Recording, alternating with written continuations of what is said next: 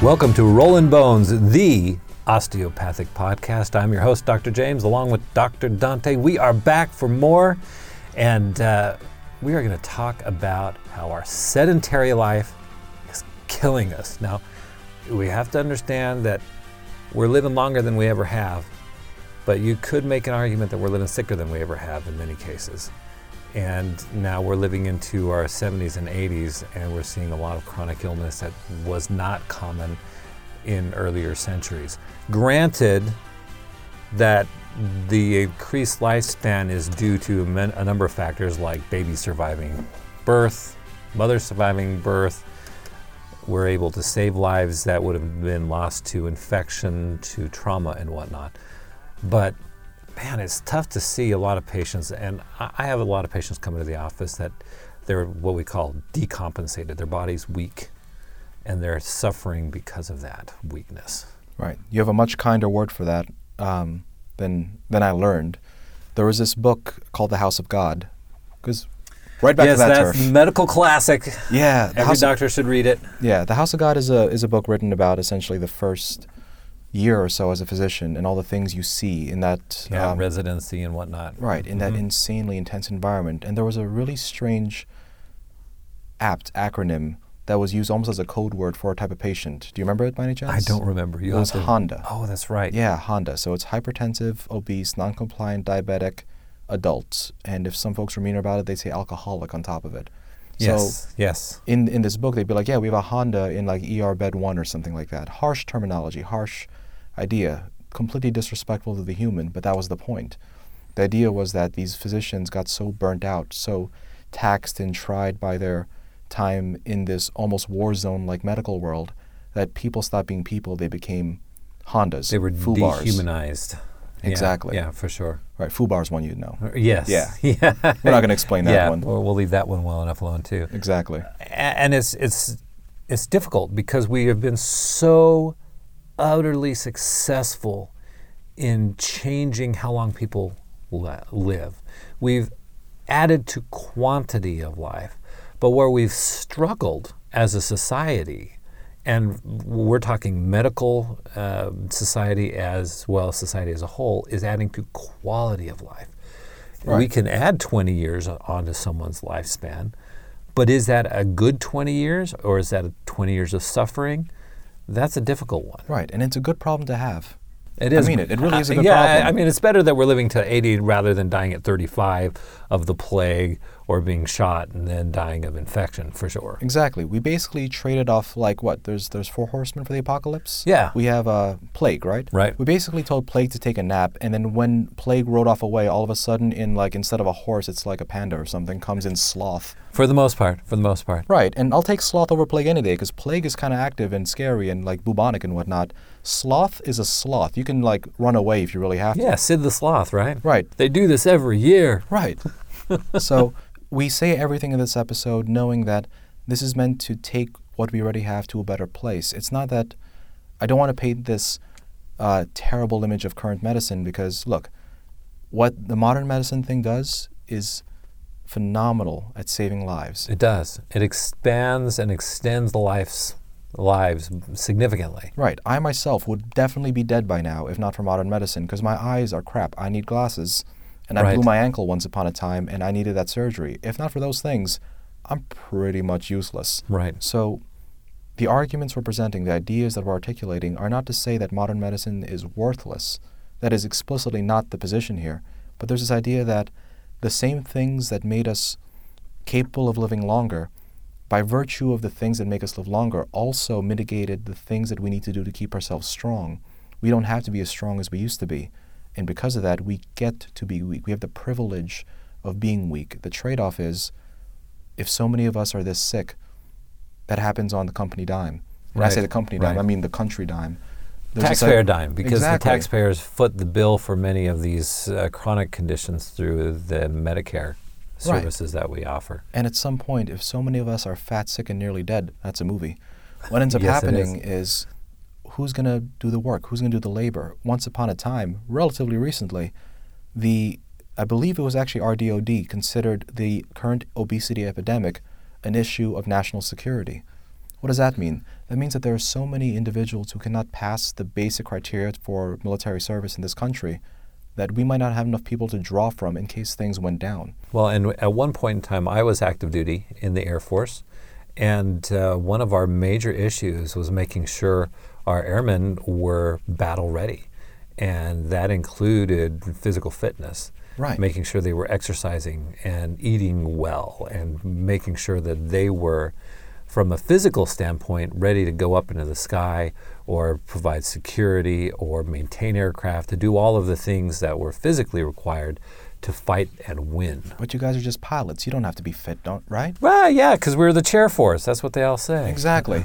But the first time you feel meaningful G-forces upon your body, you begin to appreciate the level of cardiovascular health you need to be able to withstand. You better be physically fit. Exactly. You better be physically fit for that. But that's talking at the level of like big statecraft and whatnot. Let's talk about individuals.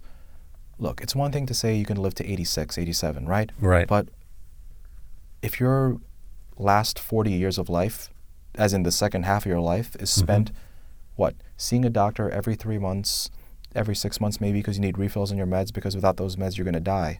Right. I mean, good for you, you're alive, but if you need somebody else's drug in order for you to live, that makes you hooked, that makes you dependent. And if you're good with that, be my guest. However, this is not the message for you. This is the idea that there's a way to be free of us. Ultimately, the thing that makes me so proud to do the osteopathic medicine thing is I'm teaching my patients how to never need me again. Which is an interesting thing. I tell that to my patients all the time. My goal is to get you to not need me, which is terrible business, but great for my patients. And it comes to mind, brings to mind a great man I once knew who did pass away in his 80s. He once told me that he didn't want to die in a rocking chair. What did that mean? It meant that he was physically and mentally active, and he wanted to remain that way until he died. He wanted to be up and about rather than incapacitated in his later years. Now, granted, not everyone has that blessing because of various injuries or genetics or a number of other factors. But we do know that we have a significant influence in how our health runs its course through our lives. And that's more what we're talking about today. Right. So the challenge in this episode, the question to answer is, if osteopathic medicine is so good, why are we still so sick? The collective we. Why are our patients so sick if all it takes is to just get up and move right? Or if something's off, get somebody to put a bone back or move the fascia or whatever it happens to be. Why are my hands, why are your hands not good enough to make everything just better? We're witches, aren't we? Well, right, and that's a very good question. And it comes to the environment in which we find ourselves. So if I have someone come in and their shoulder is sore because of their posture at work, they're a computer jockey, there's a desk jockey, they're sitting all day and their shoulders are slumped forward. And they come in to me and I work on them and their shoulder feels great. But then they go back to work and they don't change their posture. They don't get up every 20 or 30 minutes. They still work at that computer. They don't exercise to rebalance the tension in the system. Guess what's going to happen? It all goes back to nothing. It's all going to go back to nothing. And that's one of the keys. Some of the argument that we've heard in the past about osteopathic medicine is the treatments don't always fix things permanently. And those arguments ignore the idea that there is an environmental influence on our patients, that if we don't change their environment, if they don't change their environment, if they don't make those choices to change what they're doing, then yes, they're going to have a bad time. They're going to have a bad time, and it's going to come back. And then they're going to be frustrated. Well, doc, it worked for a couple of weeks, but it just came back. Why did it just come back? Because reasons. So one of the things, it doesn't get appreciated as much. Perhaps it's because we do not as good of a job as we could making it emphasized. The idea wasn't that osteopathic philosophy is our hands make things better. That's like a really low-level, low-resolution articulation of the field, right? Right. Osteopaths are the hand docs. Yeah, we're the guys who put our hands on you and you feel better for a while. Right, and there's some truth to that, but it's missing out a very important piece. When this mode of treating, when this mode of healing was conceptualized, it was against the backdrop of movement and the diet thing. Remember, I was there's this idea that ATs still believe that if you moved well, if you ate sparingly but sufficiently and healthily, then you wouldn't need us much.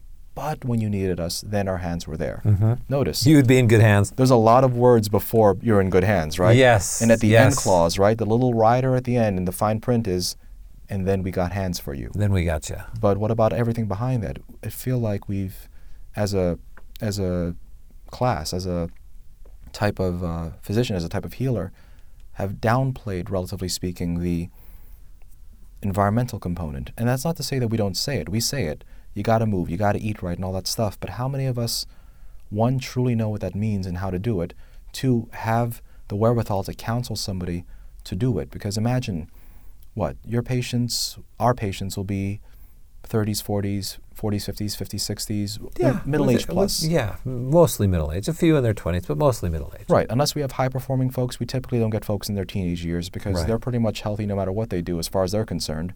Not necessarily the case, by the way, but as far as they know. Yeah. But by the time we get folks, there's things to do. And then patient comes in, hey, I got some diabetes going on, what can I do? And I'm like, hey, you can fix it if you change up your diet. And that's not a small thing to say. And that's a difficult thing because what patients will sometimes do, not every patient, but sometimes they will, they'll look at you and say, well, you just got to fix me, doc. And so when you give them advice to change what they're doing at home, that's difficult. We've also done, as physicians, and I'm not talking about osteopathic versus allopathic, I'm talking about physicians in general. Across the board. Across the board, we've done a disservice to our patients in the past by training them to rely on medications to change things because it's easy to give a pill. You know, when a patient comes into my office and says, I want to lose some weight, one of the first things they do is, what kind of pill can you give me for that? Have some phentermine. Yes. Any number of long-named pills. Well, I've got a pill for that, and that's what we've done in the past. Right. We've taken the responsibility away from the patient and placed it on our shoulders, like, I'll take care of you. I'll give you all of the medications. This will fix this.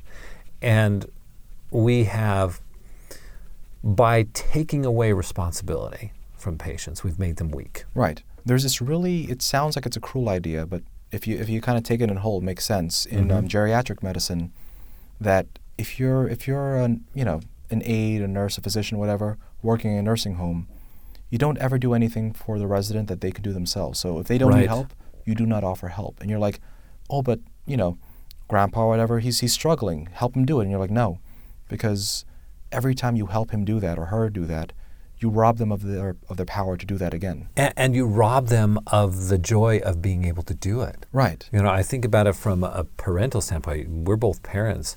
When our kids are capable of doing something, we should let them do it. I have a 9-year-old who just made his very first cookie recipe by himself. He took the recipe that I gave him and he altered it and he made his own cookies. And it was the most amazing experience. And guess what? They turned out pretty good. You mean he didn't just Wikipedia top 10 recipes on BuzzFeed or something like that? Exactly. He came up with his own recipe. I'm aware you don't Wikipedia BuzzFeed. Just bear with me on this one. And the reward for him was like, yeah, I make cookies. Yeah, absolutely. It was cool. It gave him confidence that he could do it again. He now has the skill to make cookies. Right. And that's a skill that you should always have. Right.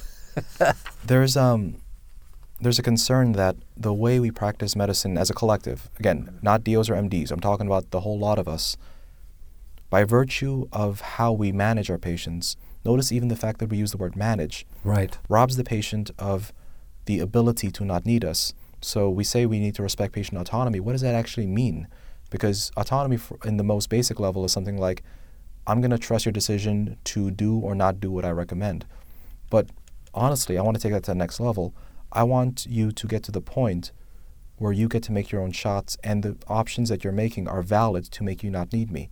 I talk to my patients about graduation. Like, I intend them to graduate from me, which is very different from saying you're healed. It's you don't need me anymore, which is a different sentence. Well, and we've even developed terminology that when a patient doesn't follow our recommendations, what do we say? Non-compliant. Non-compliant, which puts us in a paternal role. Right. When in reality, I prefer non-adherent, meaning they've made an active choice, not to adhere to what I recommend, but that they didn't have to. Right. They're not non-compliant, they're non-adherent. That's a huge difference. Right. Because, the non-compliance, we use compliance with, how you say it? When law enforcement is doing their thing, they say stop resisting. Right. That's what I'm getting at with this. Comply with the law. Comply with my orders. Yeah, this is a different kind of relationship. And it's not that other relationship is inappropriate. It's that for the relationship a physician is supposed to have to a patient, this is not a thing where we're barking orders at them. This is supposed to be a partnership, right? Right. A patient really is coming to me to work with me and see what my knowledge can do to help them achieve health. And the argument I have is that the way we are as a collective right now makes it so that our patients are, one, underprepared to do that. Right. And two, we are underprepared to teach them how to do that. Well, and unfortunately, our current environment of seeing patients is so truncated that we generally don't have the time in our schedule to actually sit down with patients and work with them through all of these complexities that we're finding as we're living longer. So our health conditions are more complex. We don't have the time to do that. I mean, humans are complicated. That's a thing. That's what makes us humans. Right. So what happens here? The osteopathic thing is this idea that nature is health, but we're unhealthy. So why are we unhealthy? We're saying that the environment itself has become the problem. What does that mean? In the context of what we're talking about, honestly, modernity. We want to call our shot very precisely. We're not saying modernity kills you, but there's a difference between living long and being well. Modernity, in its machinations to make you live long, kind of undermines the things you need to do to stay well. What does that mean? That means that, you need your doctor to manage you. You don't necessarily get well. You don't heal yourself. Right. You live in a way that's convenient, not necessarily. It's a word we don't really use much, but I like this word very much. Noble. Right. Noble. The reason I like noble is because it's this idea of incorruptible. This idea of it's not perfect. Perfect is different. It's idea that the way you're living does not corrode. And I like the corrosion idea because we talk about iron and rust and all that type of stuff. Weakening through rust and oxidation. Exactly. And from a medical standpoint, oxidative stress is huge. Exactly. But we're not going to go into It's a multi-level chemistry metaphor is what I'm getting at. Yes. But the thing that is so beautiful about osteopathic medicine, that I appreciate at least, I don't know where everybody else comes from, but hey, let's be honest, my job is to teach people now, so I kind of get to push this on folks. The Latin root for doctor is teacher, so we should be teaching as much as we're treating. We're both healers and teachers. There's a reason I call it graduation. That's right. But there's this idea that if we do the osteopathic thing to our best ability, we teach our patients how to live nobly. Right. And noble in this context meaning incorruptible, uncorrodable, in a way that their parts will not degrade in a way that is more rapid than they ought to be, because look, we're all going to die. Yeah, that's inevitable. Right. I wish we could live forever, but we would know what would happen if we lived forever in our current state. Cylons. Yes, exactly. Yeah, but or how did we? Right, Cylons. I'm with Cylons on this one. Cylons. But we've lost that. The reason we have to teach it is because we've lost it, and the weird multi-episode argument that we're making with this idea. Because honestly, this episode is baked into episodes 1 and 2. Yeah, part 3. We're working on part 3 here. Right.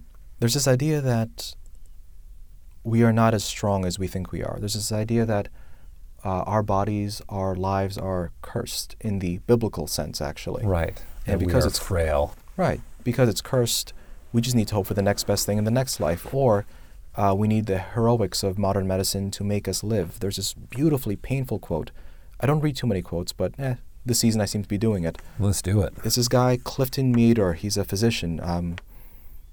He says, "Nothing has changed so much in the healthcare system over the past 20 years as the public's perception of its own health. The change amounts to a loss of confidence in the human form. The general belief these days seems to be that the body is fundamentally flawed, subject to disintegration at any moment, always on the verge of mortal disease. Always in need of continual monitoring and support by healthcare professionals. This is a new phenomenon in our society." He's commenting on medicine in the 1970s, by the way. And I'd like to say much has changed since then, but I'd have to come to the conclusion that not much has changed as much as we'd like to. Now, that being said, there has become a greater awareness of the necessity of physical activity in our lives, but we're not doing as much as we could. We've talked at some length in the past about how automation has taken us away from our physical connection to the earth. And the digital age has seen some acceleration of this disconnect. We become more connected through our social media and digital mediums, but we become less connected with our bodies as we sit at the computers more. Right. There's a Jungian idea that I really enjoyed. Carl Jung being this really, really strange dope. I mean, I like the dude, but there's reasons why people don't. He has his proponents and he has his critics, for sure. Right. But he has this idea of spirits that only, like people who only exist in the air, people who are so up in the realm of fancy and thought and things that are at a technical level not real, the digital thing, so on and so Right. forth. You mean like commentators on Facebook and Instagram? I mean, a good rage post here and there and then. Yeah, right. But because they're so not connected with reality. Right, because they're so bound to that other world, they forget about their flesh and blood. Mm-hmm. And I don't mean that in like the family. I mean their own flesh and blood. Their bodies become nothing if not the chassis for their mind. That's different from saying that their mind and body are connected. And because their mind and body are connected, hey, I'm good to go if my mind's good, right? I'm a smart dude. I can do whatever I want. I got some diabetes. It's okay. It doesn't stop me from doing what I want to do. But then it does eventually. We just don't realize it. Exactly. I'm afraid that the Pixar movie WALL-E is very prescient regarding that, where people become so reliant on technology that they can no longer rely on their bodies anymore to even move them. They have to sit on these floating hover carts and move themselves about electronically rather than using their legs. And it's sad to see people become less able to rely on their bodies. Right. Because, look, our bodies were made to struggle. At the end of the day, and this goes back to that, we are part of the world just like any other creature thing. Right. Yes, we can bind to the divine and so on and so forth, but here's the thing. To know of the divine does not mean you must forsake the flesh. You know, what's interesting about how our body is designed, if you read into some of the running literature out there, the suggestion is the human body is very singular in the animal world in that we have sweat glands that allow us to continue to run even though we're trying to give off heat. And there is some suggestion that our ability to run allowed us to generate a bigger brain, because then at some point we could run down animals that were significantly faster than us because we could run longer distances than they can. Right. And we continue to just chase them until they die of exhaustion. So, Whereas we would just continue to sweat, but we Right. continue to run. We've almost lost that ability now, with exception of elite marathon runners, because we don't work as a community to run down our prey anymore. like as far as the animal kingdom's concerned, like, look, we're recording this just after Halloween, so this is fresh in my head. Think of that weird shrill note you hear in a horror movie, and every time you turn a corner, the bad guy's It's right there. right there with a big old knife. And then you run away, move to the next scene, and then he's right there again and again and again until everybody's dead because the movie's over. We're the monster in that movie. No one's left to die.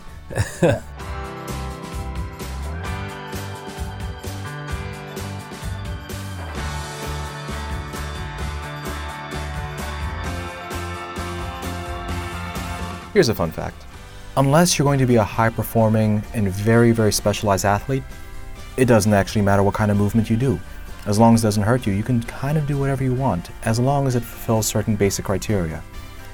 There are only so many fundamental movements that a human body needs in order to maintain its parts. I'm going to list them right now because I like you guys and I want you guys to know stuff. We have squat, hinge, push, pull, and carry. As long as your day-to-day life tends to have those 5 motions in good dosing, you're pretty much all right.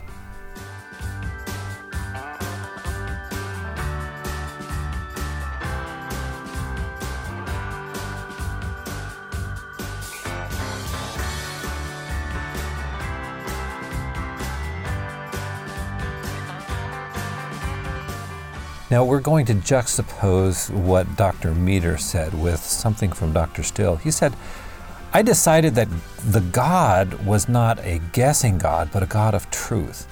And all his works, spiritual and material, are harmonious.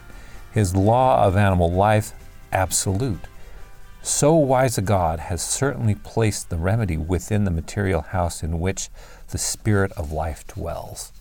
That hits right to the center of this issue, that God, and whoever he may be in your definition of God, for Dr. Still designed a body that would heal itself. We have within our physical being the inherent ability to take what we've been given and come out with greater health.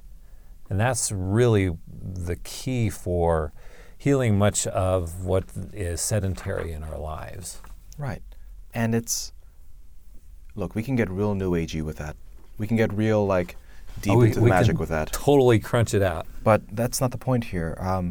I want to take that line and ground it into something just raw and biologic, just to make it clear that these aren't fanciful ideas to float around with in the ivory tower. Right. These are things that matter at the most visceral level. These are very practical ideas. Right, these are primal ideas. And it's so basic, it doesn't have to be expensive. We talk ad nauseum in this country right now about the expense of healthcare.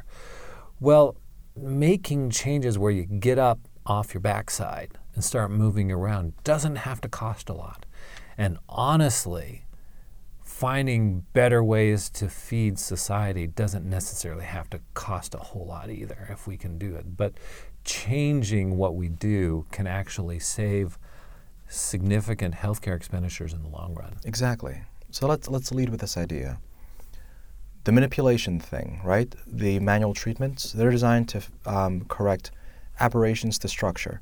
Right, because the assumption, acute and chronic changes that can be fixed right immediately. Right, and the assumption is structure equals function. Therefore, if you maintain the structure adequately, like any other good machine, will keep ticking on and tooting and all that good stuff. You mean, so if we put gas in the car and put oil in the oil pan, the car will still run? Apparently that's the claim, as heretical as it sounds. But since we're using the car for this discussion, at the end of the day, you can have the best mechanic in the world, but if you're driving an old beat-up piece of nothing, you know what I mean? At some point, the quality of the material has to be taken into consideration. Sure. There's a difference between being made up of, let's say, steel versus wrought iron, as far as material, right? Right. And, right. Each tool to its purpose. Let's make this a little bit cleaner. If we're talking about cars, you can have a very nice high-end, I'm not much of a car guy, help me out here on this one. So we're talking about a sports car? Sure. Okay, so you have a Ferrari, let's say a Ferrari. All right. So if... Help me here, man. Okay, I see what you're going. So you've got a Ferrari, and you want that Ferrari to run at its peak performance. You better use a high-octane fuel, because the high-octane fuel burns at different rates, leaves less of a carbon deposit because of the high temperatures at which it burns. You also need to make sure that the oil is appropriate, oil that's not suited for a higher performance engine. We're talking a V12 that runs hot, right, will break down and leave sludge. So if you don't put in the right parts to repair it, you don't put in the right lubricants and the right fuels, then the car will no longer perform at its peak performance. My own car is not a Ferrari by any stretch, but I drive a Ford Fusion Sport, so it's kind of sporty. We're family doctors, guys. Yeah, we're family doctors here. I was driving the car earlier this week, and I got a low tire pressure indication on the dashboard. So I had to take it in to get the tires checked today. And my tire pressure on the one tire was 26 psi. It needs to be between 35 and 40 to run appropriately. If the tire goes too low, too long, you either run the risk of the tire failing altogether and having a blowout, or you run the risk of losing gas mileage. And so I had to make the decision to get a new tire. As a matter of fact, I got 2 new tires, because that's generally what you do. You don't replace one tire if you can avoid it. And the tread depth was at 4/32, which is right there in the yellow near red. For my car to run at its peak, it needs to have a tread depth at least 5/32 of an inch, and that will improve the gas mileage on the car. That will reduce the risk of tire failure. That will also help the car handle much better. Once you lose that tread depth, then you lose traction. So if you're driving on a wet road, that makes more of a dangerous situation. Same thing with our body. If we're not taking care of ourselves, then we lose that traction and that ability to perform at peak levels. And that's why I passed this one off to you, because I don't car good. So much appreciated. You're welcome. But that's the idea here. It's the quality of the parts themselves makes a difference at the end of the day. You can have the most finely tuned piece of junk in the world. That doesn't change the fact that it's a piece of junk. Now, here's the fun part. Mm-hmm. The machines are machines because, well, that's what they do. A car is a car because we built it to be a car. We're not cars. We're people. We're living organisms. We can remodel. We build according to our way. What does that mean? Right. So, two big things here. One, the things you eat actually matter. There's this it's almost like a truism that we give lip service to. It's you are what you eat. You know what I mean?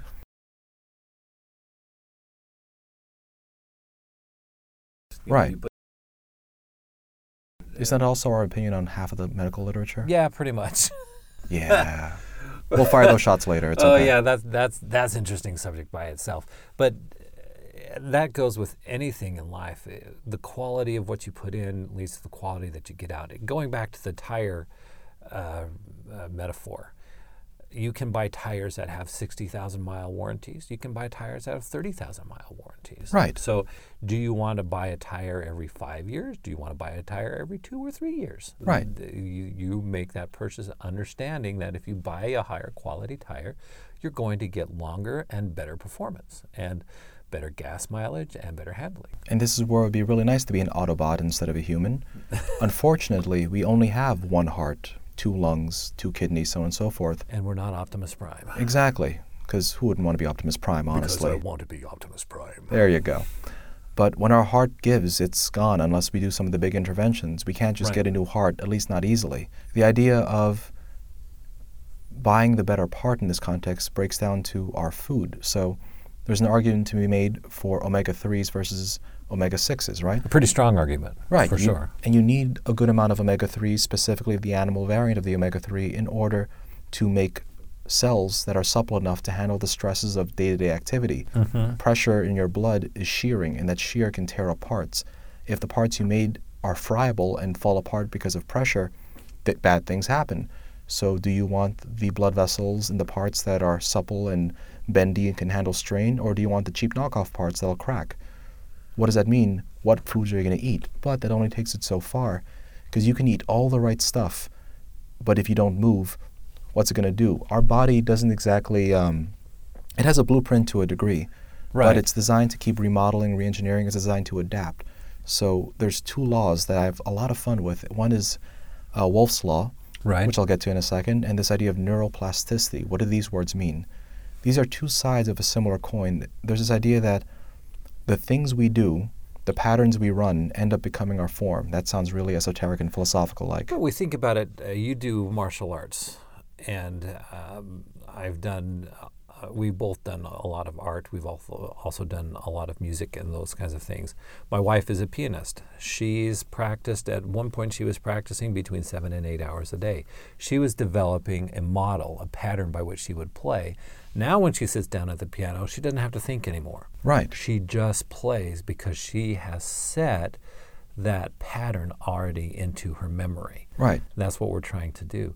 The beauty about Wolff's Law and neuroplasticity is we, no matter what our age, have certain capabilities of remodeling, and we need to remodel. We need to be continuously remodeling. It's kind of like you're walking up an escalator that's going down. If you stop walking, you go down, you decompensate. Something about stagnation being death. Stagnation being death. But if you continue to work, it's hard work walking up an escalator going down, but you eventually can continue making progress if you keep at it. That's the Red Queen's Gambit, isn't it? That's exactly. You work as hard as you can for as long as you can to maintain the same place. So you can either, give up and just let things fall apart, or you can put in the work and maintain, knowing that the act of maintaining itself is technically noble. That is the incorruptible version. And it's hard. Right. It's not easy for sure. Right, especially because, look, it's not like we can just remove a part and install a new one. We don't remodel that way. We build off of what we had. We are our scars, are we not? We are. And those scars are what makes us strong. Right. It makes us healthy. Assuming that they move in the right direction, because if, let's say, you habituate to your... So you use the piano example. The one I know is archery, actually, because there's been some really cool, like, anthropological stuff on this one. Mm-hmm. The English longbow is a beast. Oh, yeah. And it gave the English a significant tactical advantage against heavily armored knights. Indeed. But the English longbow was such a beast that you couldn't just pick it up and draw it. If you or I tried to pull that thing right now, not a damn thing would happen. Because the pull for that is so substantial, you train for your life to be strong enough to pull it. You train once you're about 6 years old, I think. And what happens is these archers, so they develop the motor pattern, right? That's the neuroplasticity.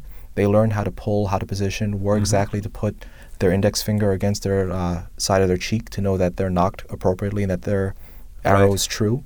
But if you do that for so many years, not only does your nervous system know where to position itself, your soft tissue, your muscles, your bones, your ligaments will actually grow and layer themselves in such a way to facilitate the motion you do. What does that mean? There's these really cool cadaveric studies of archers, and what ends up happening is in their left hand, the bones get thick. That's a big deal. The bones in the left hand got thick. Of tension against those bones. Right. And in their right hand, specifically in their index, middle, and ring finger, and for my archers out there, you know what those three fingers are for. That's the fingers used to draw back the bow. They develop bone spurs in their fingertips, little hooks that hook into that string to facilitate that position so they can stay there longer. They've morphed into that form. A thick left arm, a spiky right arm, so that they can shoot that bow better because they've trained all the life for it. Well, and they've got to hold that arrow in the tense form until they've got the aim just where they want it. Right, right. And then they let fly. Right. For the record, we don't say ready, fire in that context. It's loose because, you don't fire an arrow, you loose an arrow. Yeah, you let them loose. But let her rip. Imagine if that thing goes haywire. Let's imagine something else instead. Instead of you trying to become Mr. Warrior Archer Man, you're on your chair. You're specifically, what's that insult we used to use back in the 90s? Couch potato? Yes. You're a couch potato. Yeah, so couch potato. You got that motor pattern real good because you can plop back, sit on the lazy boy, do your thing, right? I know, I just switched from couch to lazy boy, but you get the idea. Yeah, we got that. Right, you sit back, you put on your shows, and you do your thing day in, day out. Every day after work, you work an office job because why not? Let's make this as nasty of an image as we can. Notice my nasty image is TV in an office space. Imagine what I think about Americana. So you do that for just long enough. Get off your backside. Right, right. You begin to adapt to that. That becomes your new normal. Your heart realizes, I don't have to work nearly as hard as I thought I did because all this guy's going to do is watch like Everybody Loves Raymond for like the 1000th time. So maybe... So are you admitting to binge watching Everyone Loves Raymond? It's actually him for me. That's How I Met Your Mother, for those who are not aware. But the heart realizes that it doesn't need to be nearly as strong as it does. Mm-hmm. Those parts are expensive. I can use that for some other stuff. Right. So it downgrades the heart. Now the heart is not as strong.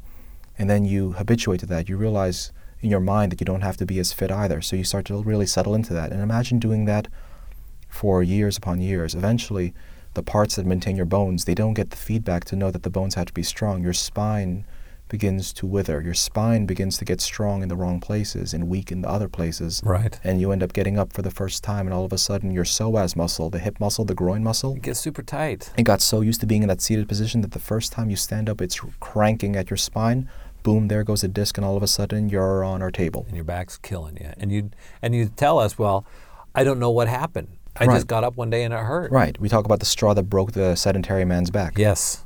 So yes, Wolff's Law works in both ways, man. Same thing with the neuroplastic thing. But in the same way that our negligence has led people to become the sloth thing, knowing that you can remodel is a big deal because that means that the code written into your bones is something you can edit. It means something you can fix. Right. And our responsibility as physicians, not just as osteopathic physicians, but in physicians in general, is to help our patients become empowered to make those changes. Not to just tell them, hey, by the way, you need to eat right and exercise, but give them the tools and the components of these choices that will allow them to strengthen themselves. Right. I've spent whole patient visits teaching patients how the foods they eat matter and what foods are correct for them given what I know, right?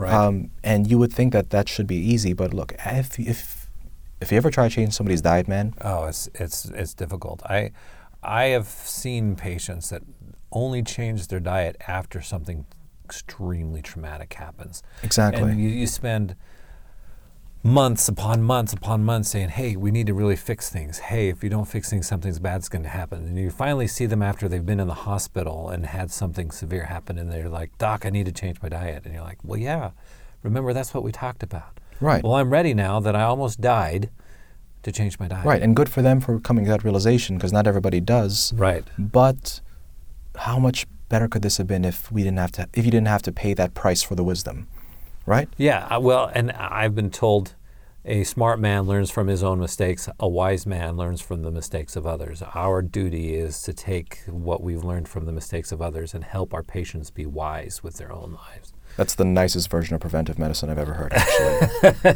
let's rock with that when we have to go to the next big doctor meeting. How's that? I like that. Yeah, let's do it. Let's do it. Translated wisdom, I like that. Yeah. But you think about that. The reason our patients are sick the way they are, as far as what we can control, right? Because we can't control them, that's not the point. But what we can control is our skill with our hands. Right. And we can at least tell them what they need to know. But if we never tell them, then why would they do it? Because who would think that you have that much power over your own body, if not the people who train to know everything as possible about the body? And if every doc tells them, hey, look, man, this is a terminal disease, diabetes, take your pill, hope for the best, you'll surrender to that, because who are you to question that? But what if the doc goes, you can fix this, and you mean that, and you show them in the conviction in your face that you believe that they can fix this, and they buy into that, they go, maybe I can fix this. And now it's your job to give them a move. Well, I consider myself as a physician to be also a cheerleader. So when we have patients come in, it's not just, hey, you need to fix this, otherwise you're going to die. It's, you can fix this. You have the power to fix this, and I'm here to help. Right, I will walk with you down this path. I will walk with you. I will be your companion. I will be your cheerleader. You are the captain of your ship. I'll just make sure I do everything I can to make sure your ship is set to the right destination. Exactly. And we'll set sail together, and we'll work on this. And that's a scary way to practice medicine, by the way. It is. Because it's not the most profitable way of doing things, for sure. It takes long to counsel patients. But at the same time, that's kind of that's what we signed up to do. Right. If we wanted to do this osteopathic thing proper, remember, there's more to osteopathy than just the hands. Somebody said that to you quite recently, right? Yes. And yes, as much shade as I'd love to throw at the idea, no, he's right. There's more to osteopathy than the hands. The trade-off is that means you got to do the other stuff right too. Right. And it's a lot of lifestyle work. And if we're not trained for that, if we're not pushing that for our patients, if we're not there cheerleading them, fly, base, whatever, then we're doing our job wrong. Well, we do need to give them the tools. We get them started on the path. We have them come into our office, and we get that pain back under control. We get them back into balance from a physical standpoint. But the key is getting their balance back into their lives, get their environment reconnected. And that's extremely difficult, because let's imagine the reason the person, this shouldn't be too unreasonable, the reason the person doesn't exercise much or eats what he eats is because the way his or her work goes.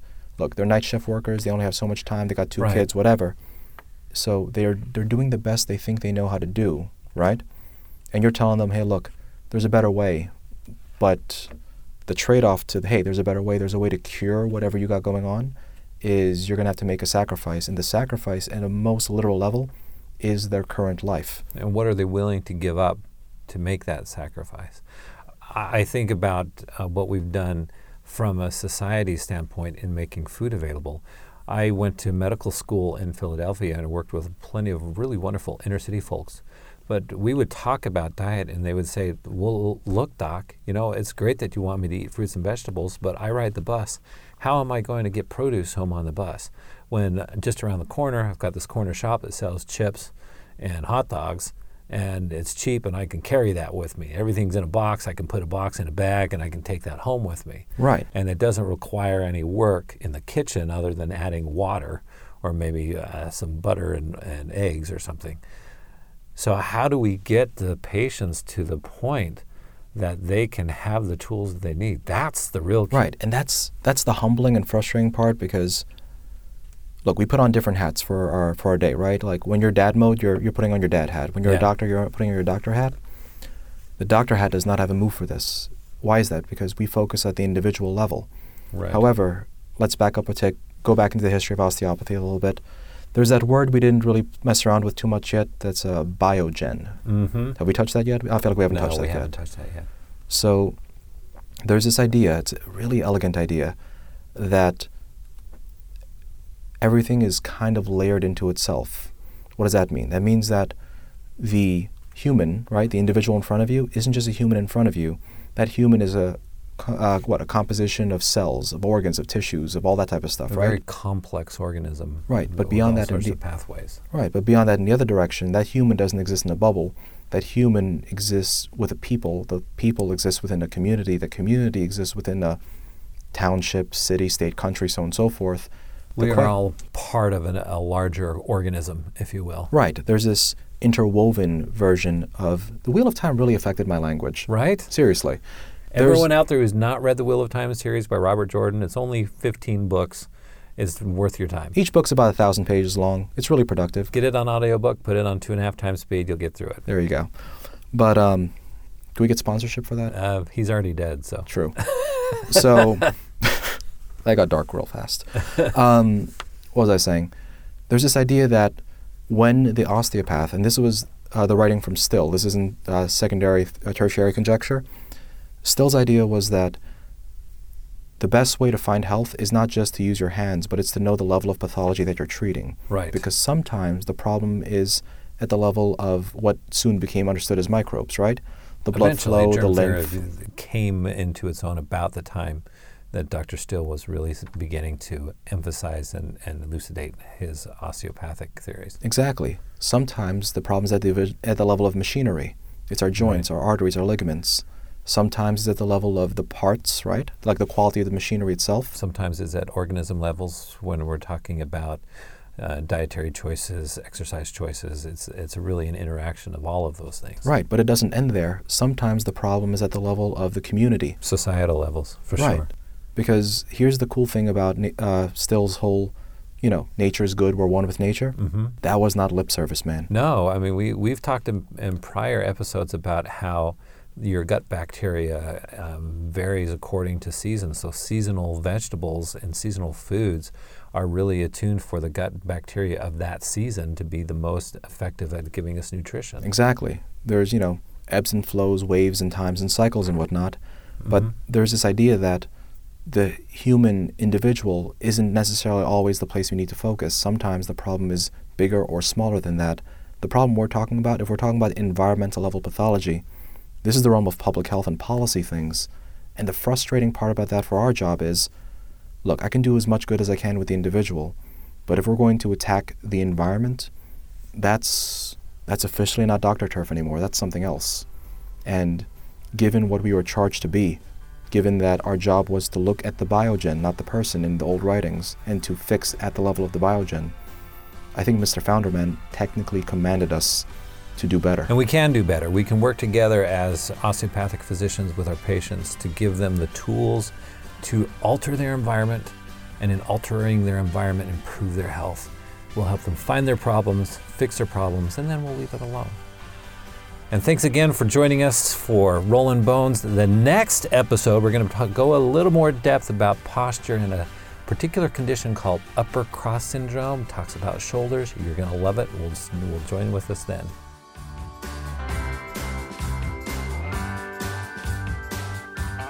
Thank you for listening to Rollin' Bones, the osteopathic podcast.